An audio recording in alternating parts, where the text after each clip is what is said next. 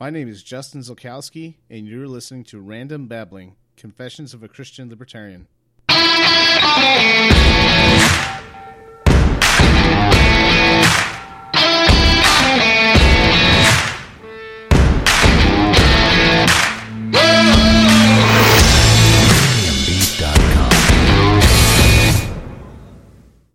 Hello, everyone. Thank you for listening today. I feel like I need to address the current situation in Las Vegas and in Spain, and I will be doing so under the broad topic of guns. A few things I don't want to do. First thing is I don't want this to be discussed out of spite or anger. I know this could be a very heated issue no matter what side you're on, but I want it to be done out of love. Try to keep my emotions under control and just try to stick to the facts. I don't want to talk about conspiracy theories. I think that takes away from the tragedy that has just taken place this week. Hopefully we can agree to disagree, but in the end, something is going to happen. Either there will be more gun laws or there won't be more gun laws. And so hopefully we can continue to have this discussion in a civil manner. So let's go over what happened in Las Vegas on October 1st, 2017. We had the worst mass shooting in modern history when we had 58 dead, 489 wounded. This was done by Stephen Paddock. He used an assault rifle with a bump stock. And what the bump stock does is it's an extra device you can put inside an assault rifle to make it turn it basically from an automatic, not automatic, to an automatic. And the motive is unknown. This is what gets a lot of people, because usually when you see something of this nature, the shooter, the perpetrator, has a reason. He's trying to get a message across. He's trying to get a cause to gain roots. He tries to get a point across, like I said, and this just doesn't make sense. This doesn't make sense. All we know is that he transferred a lot of money to his girlfriend, who was in the Philippines at the time, before he did this, and after he was done with his massacre, he shot himself. And this is a tragedy, not only just because we lost all these innocent people, hundreds traumatized, not just the ones wounded, but the ones who were there, the ones who know these victims personally. But there's also tragedy with Paddock. And a lot of people will say that it's good that he shot himself, or, you know, some might even say they wish he got shot by somebody else. But obviously this man was struggling with something. He was struggling with something that would make him want to commit such a random act of violence. It's tragic that he didn't get help or talk it out beforehand. And so soon after this tragedy, the issue of gun control comes up.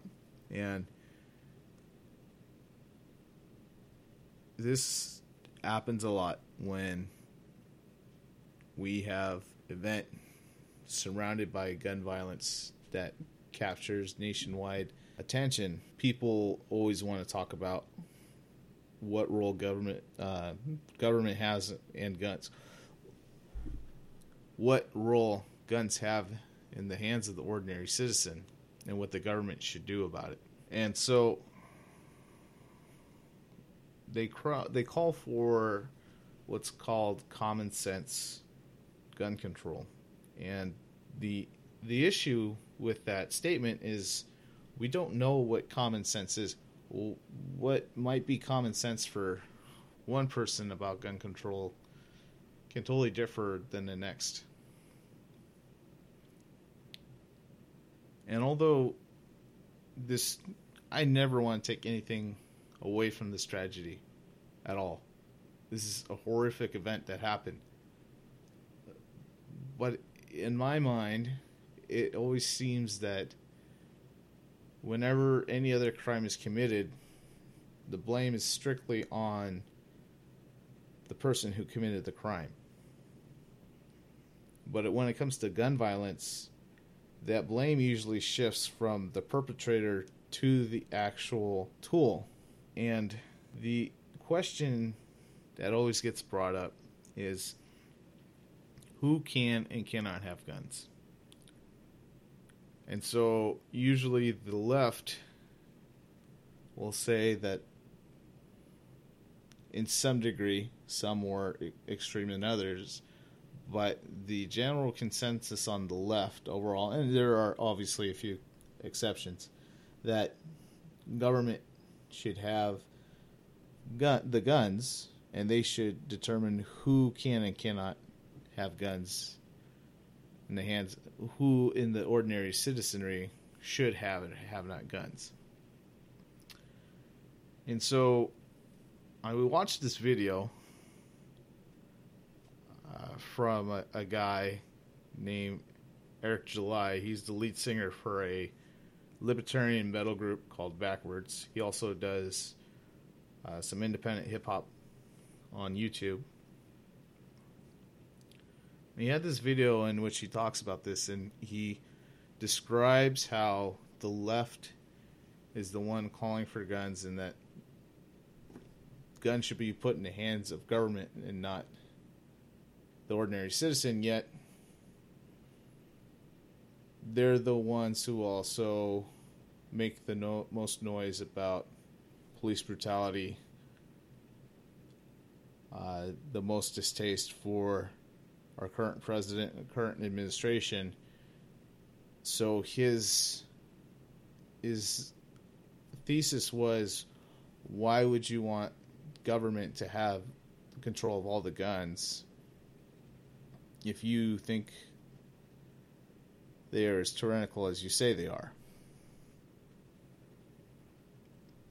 And so I believe he makes a good point. I'm just going to put it right out there. You don't have to forward to the end.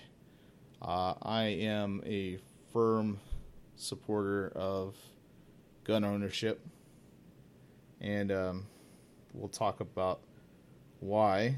But first, let's read the actual Second Amendment. People like to talk about it. Well, who actually reads it?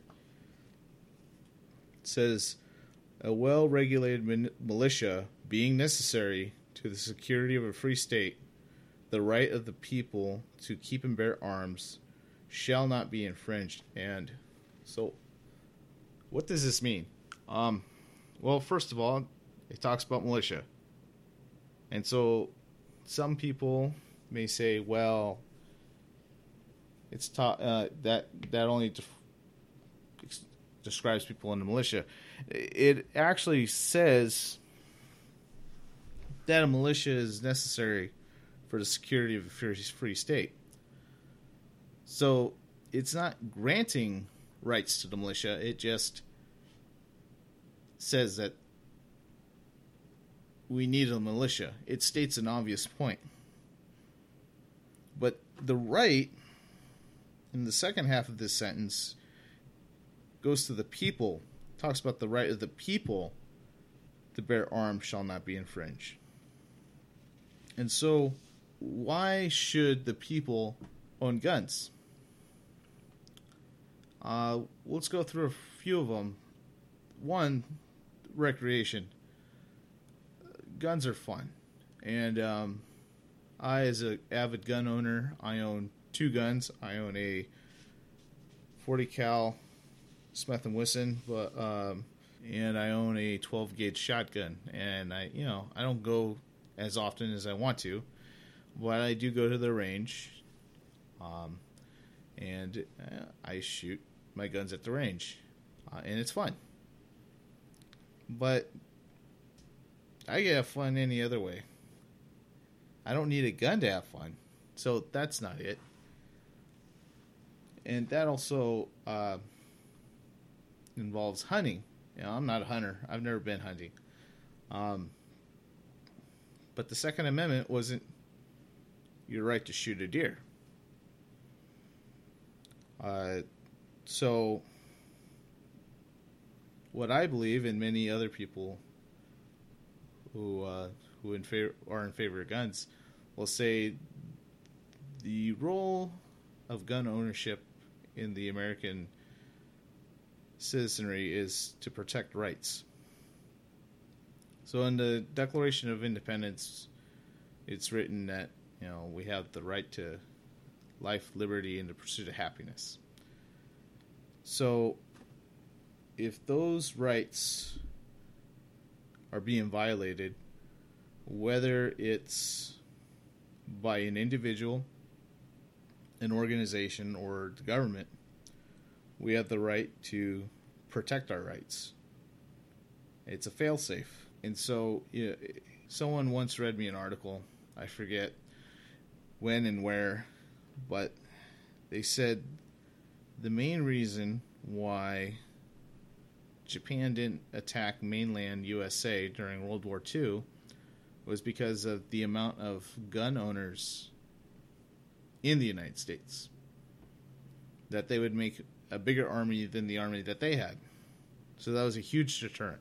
And so the big case study that a lot of pro-gun advocates will use of how gun control doesn't work is Chicago.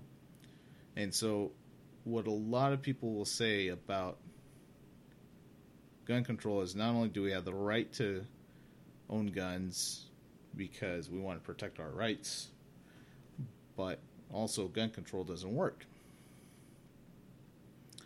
Because what you're doing is you're taking guns away from those who do obey the law, and those who don't obey the law are still going to get those guns regardless. And so Vox, V-O-X, wrote an article about Chicago and their gun laws. And the article is pretty progressive. Definitely not a fan of NRA. And it talks about how we should not use Chicago as a case study for failure because there are a lot of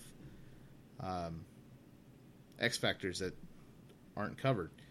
And the biggest one that they said was most of the guns that are confiscated are from the state of Indiana. And it's because Indiana has very lax gun laws. Basically, there's no paper trail if one gun is sold to another person, one private party to another. So, I mean, if you were to go to a store, you would have to register, follow the rules. But if you were to buy it from another private person, and this includes gun shows, then there's no paper trail. And also, the state police do not check whether or not you are taking those guns over straight state lines, which has been interpreted as trafficking, which is a federal offense. So that's the number one reason. And the number two reason is that they're saying more guns lead to more gun violence. Which, you can take that, you can cut that orange any way you want. I can't believe I just said that. Obviously, if there are no guns, there are no gun violence. But what the article doesn't really say is that the states with the most gun ownership have the least amount of violence. So I found another article on CBS talks about which states own the most guns, percent by percentage. And Alaska has a 61% gun ownership. And when was the last time you heard about something crazy happening in Alaska? Of course, it is Alaska. Nobody lives by each other. It's not as condensed as, let's say, LA, Chicago, New York. But my overlying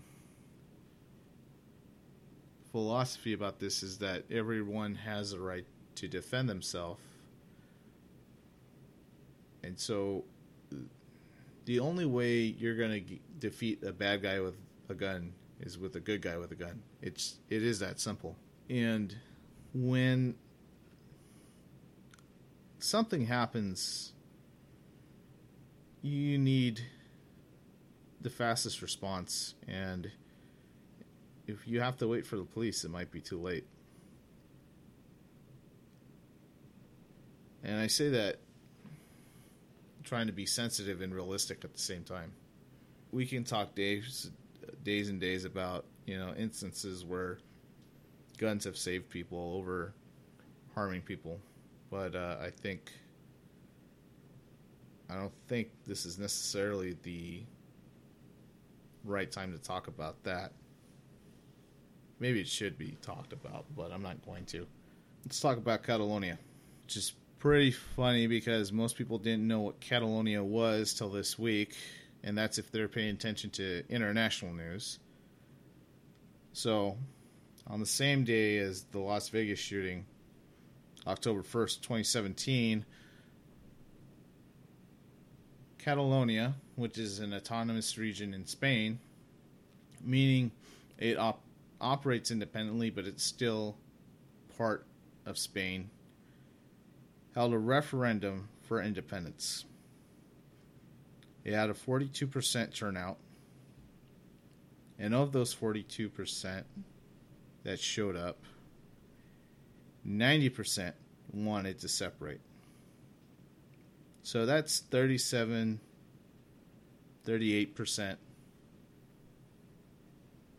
that of this region of Spain that asked for independence.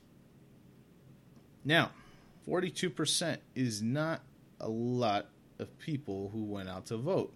Of course, less than half Americans go out to vote at presidential elections, so you can take this any way you want. But the issue is that this referendum was considered illegal. It was not considered constitutional. And so the Prime Minister, Mariano Rajoy, sent the National Police out that day.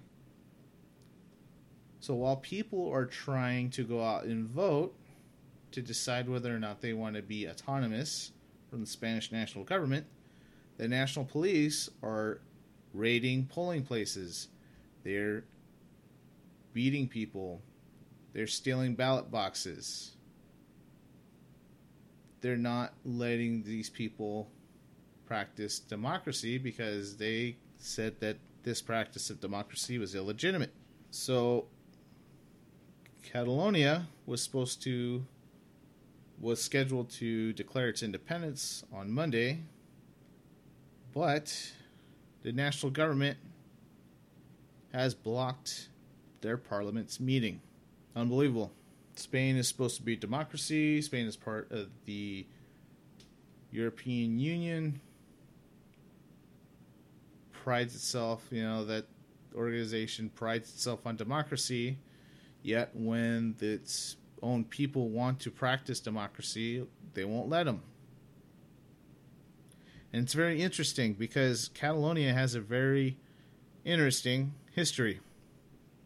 Originally, it was an independent nation in the Iberian Peninsula, which is modern-day Portugal and Spain. But in 1150, Prochainilla, Queen of Aragon, and Ramon Berenguer IV who is the Count of Barcelona, get married.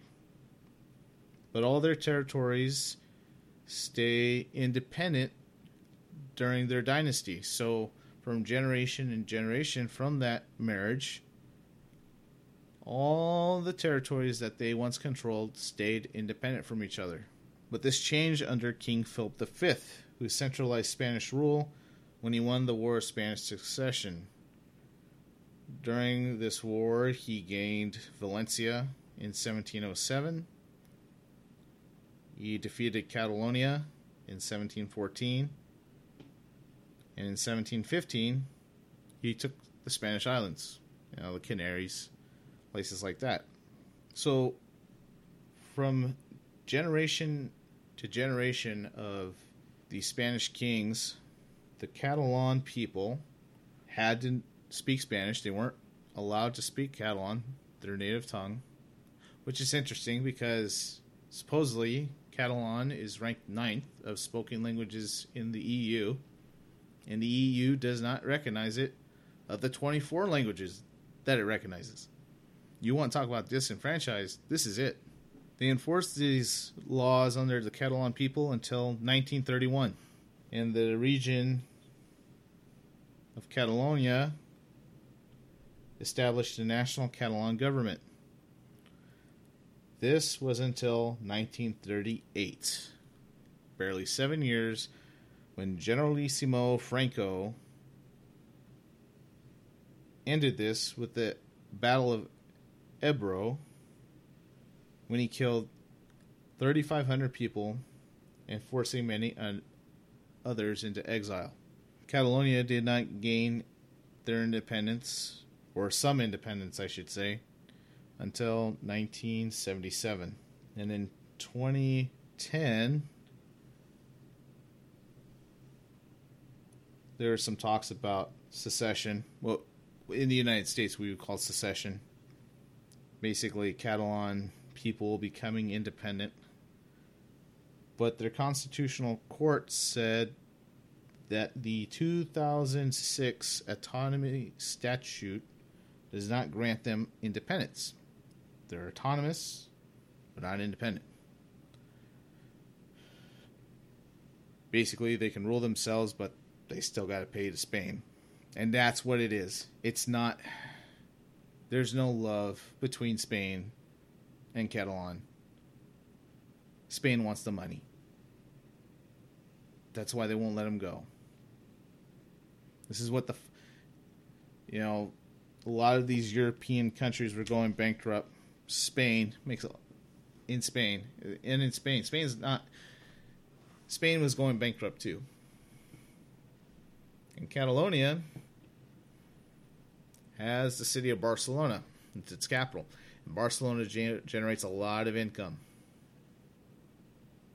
They also had one of the best soccer teams in the whole world.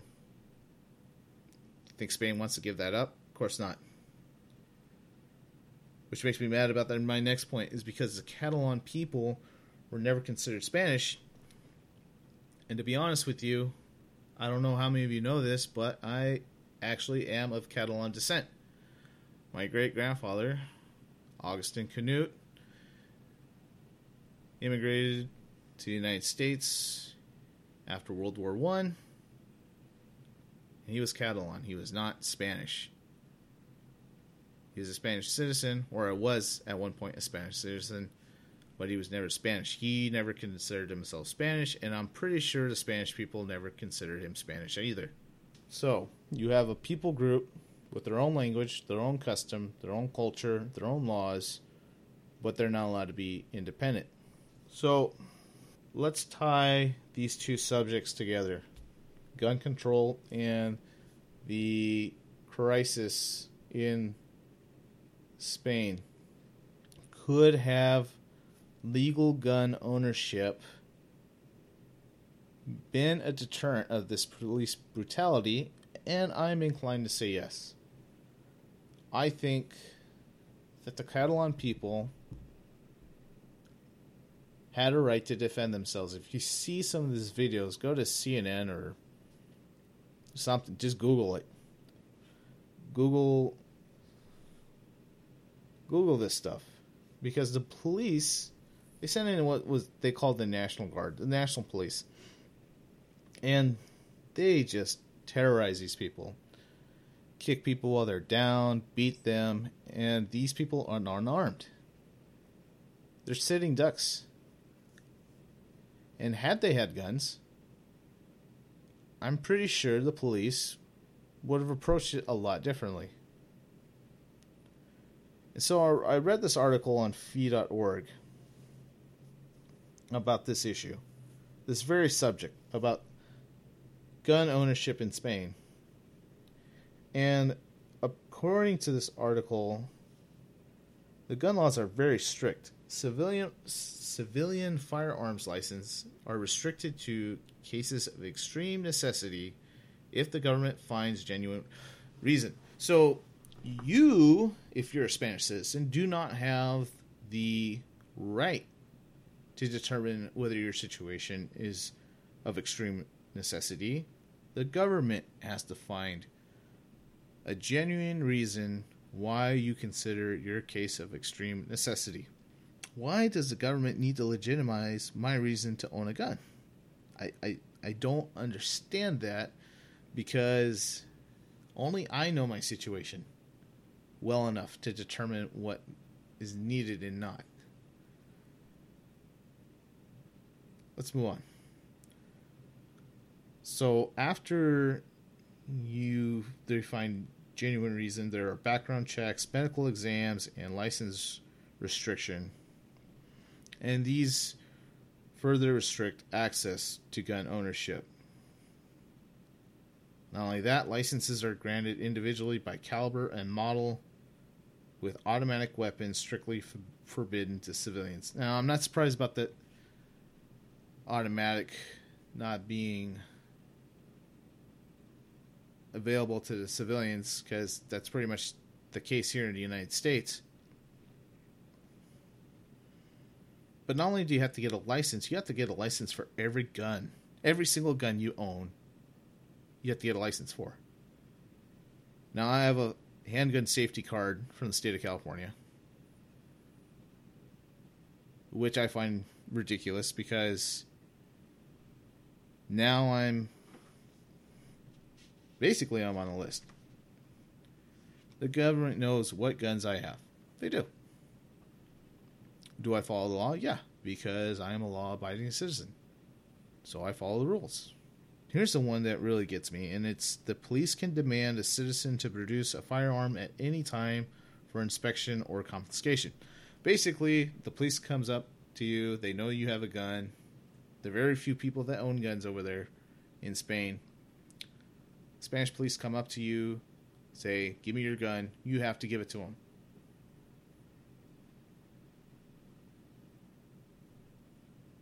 See, this is totally counterintuitive to the reason why people own firearms.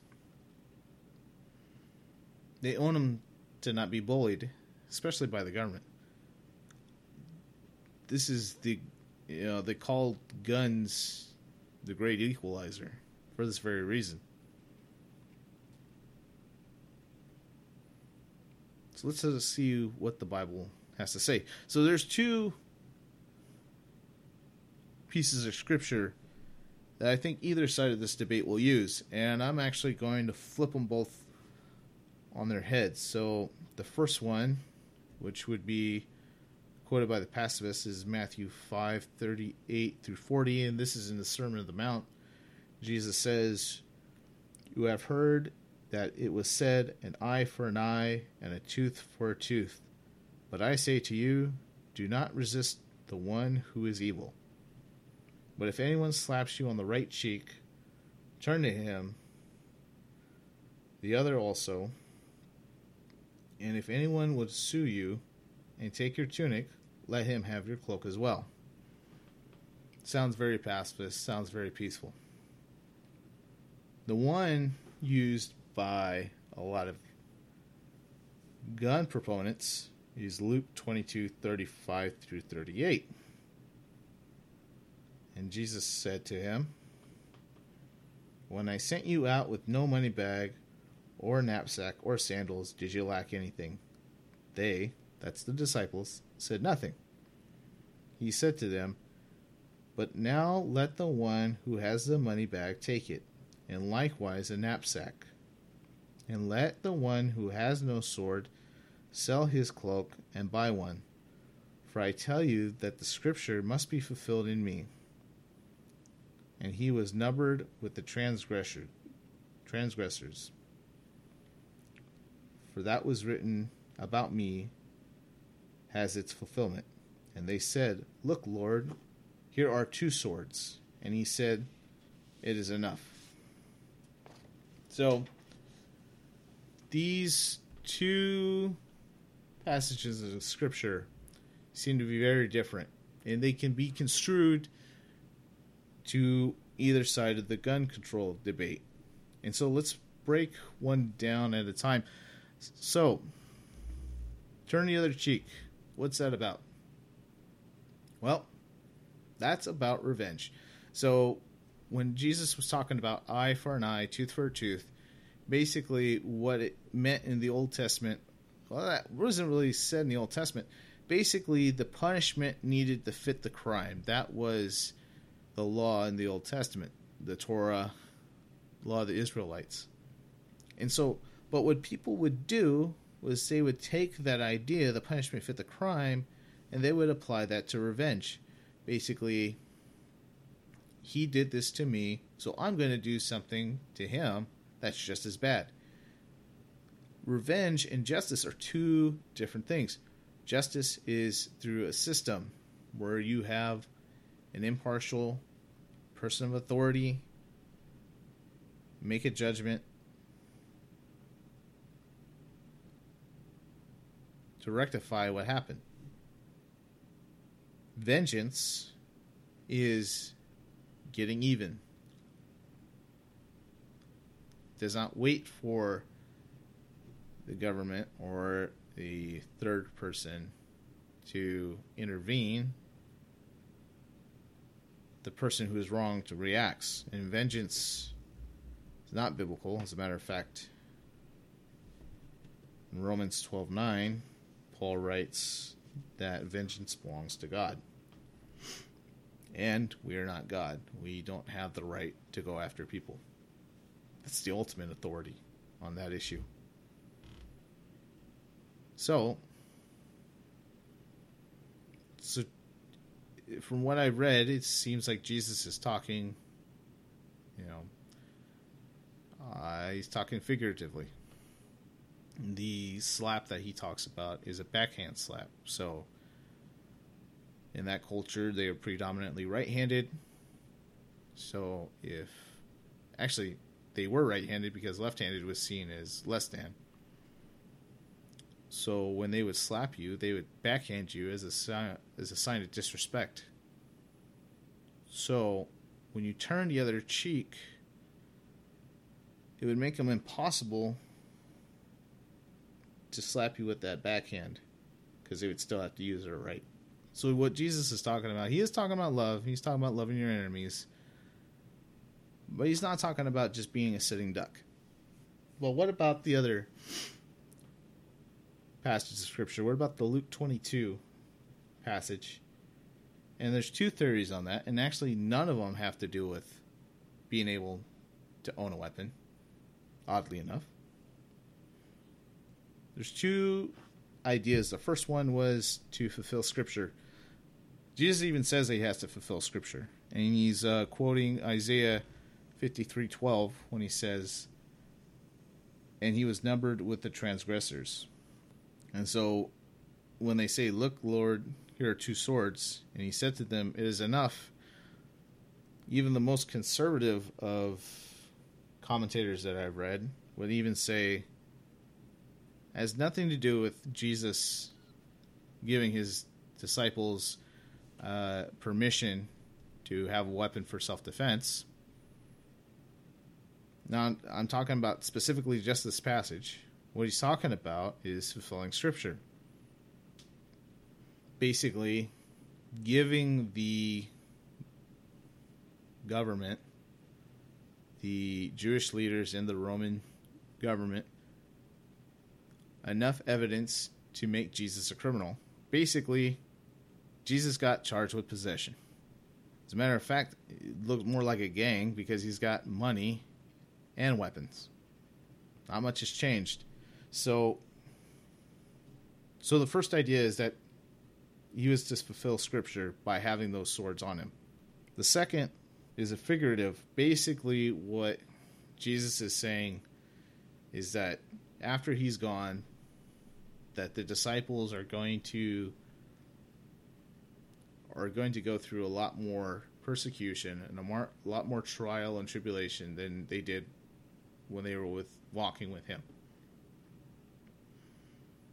And so the sword is figurative because they have the power of the gospel. So the power of the gospel enables the disciples to go and confront this danger that they're about to experience head on. And so the sword that he's talking about isn't a sword of self-defense, it's a sword of power, figurative, that these disciples can do the work that they're supposed to do. So you have these scriptures that are being used to support either side, and they really don't say what people think they say. So the question is it biblical to own a gun? And my short one-word answer, I don't have a short one-word answer, to be honest, because I don't know. I don't know if it's biblical to own a gun, but I am a firm gun supporter, and that's because I value human life. Now, what's odd is both sides do agree on this issue. They both agree that life has value, which is just so interesting because they're both so passionate about the actual physical material itself. But both of them really agree on the same thing. They're just going two different ways about it, and they don't really realize that. And so one side says we have to preserve life by not having instruments of destruction. The other side says, I value life. I value the other life, so I will protect it with this force. And so for me, as a husband, and hopefully one day as a father, I want to protect life. I want to protect things that are precious to me, gifts that God has given me, and as the man, as the leader, as the protector of the house, I'd rather err on the side of doing what I can to be protective. But I understand that people aren't comfortable with that, and that's fine. At the end of the day, you, and only you, can make that decision whether or not you own a gun, whether or not you choose to express that right. My thing is if you choose not to have to participate in that right, I respect your decision, but don't infringe on me especially since I haven't done anything. I follow the law. I am a responsible gun owner. I don't do things that are stupid with them. I do plenty of stupid stuff, but that's beside the point. Don't do stupid things with guns. And so when people talk about gun control, it makes people like me a little weary because we want to be good, law-abiding citizens. But as soon as you make a new law, you automatically make new criminals. I don't want to be a criminal. I want to be a good person. So why make a law that would make me a criminal almost overnight? Again, I believe in that we can agree to disagree. This might be out of order. I probably should have talked about this earlier, but I was a member of the NRA. I paid my membership dues, and I stopped paying them. I forget why. There was no specific reason why I stopped, but I was planning on renewing my membership in 2016 until a man named Philandro Castile gets pulled over by a police, tells that police officer that he has a gun, he's compliant, legal, licensed gun carrying owner, and the cop freaks out and shoots him in front of his girlfriend and kid. And the NRA said absolutely nothing. A lot of people were speculating whether this was a black or white issue, whether the NRA had a problem with him because of him being black, and I don't know. But that's not why I didn't renew my membership. I didn't renew my membership because the very organization that says that government should not have control over my right to own a gun did not protect the person who legally did everything he could to prevent the situation, and he still died. Nothing was said about it, which leads me to believe that the NRA is more pro-government than they want us to believe. So I didn't renew my membership. I don't know if I ever will. Not looking good. But going back to the value of life conversation, and I want to end with this, with a little discussion about this. We have to remember a gun is a gun. It's very powerful. As a matter of fact, when I do go shooting, I have I would consider a healthy fear of the situation. You walk in, even though you have your earmuffs on, you can still hear these loud thuds, just bang, bang, all around you. And I'll admit, I wouldn't say traumatizing, but it kind of freaks you out a little bit because anything can happen. But you also feel safe because not only do you have a gun, but everyone around you has a gun too. So if anyone gets crazy, the situation can get handled fairly quickly. But nobody wants that to happen. Nobody wants to use a gun. That's the thing. No one who owns a gun that I know of wants to use it. It's almost although they proudly own their guns, and they like their guns, maybe like to clean it, can be very therapeutic, maybe go to the range, it's a nice day, it's fun. Nobody actually wants to use the gun for what it's intended for. That's because there's intrinsic value of life. And so the issue isn't the gun itself. Because a gun is just a gun. It's an inanimate object. It doesn't do anything unless someone has it and is operating it. It doesn't have a personality. It's not good. It's not evil. It is what it is. It's a piece of metal. But it's what happens when the wrong or right person has that piece of metal in their hands. And so when you have a gun and you're holding a gun, that now is something that needs to be in your mind. You always need to be responsible. And the value of human life is priceless. And so that's the issue we really need to be tackling. It's not whether or not guns should be allowed or not.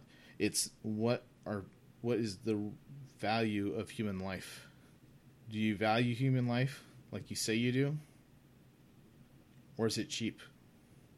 That's a question you have to ask yourself. Right now, I'll be posting the sound file and script on my blog. Check it out at justin-ski.blogspot.com. I hope to hear from you, and God bless.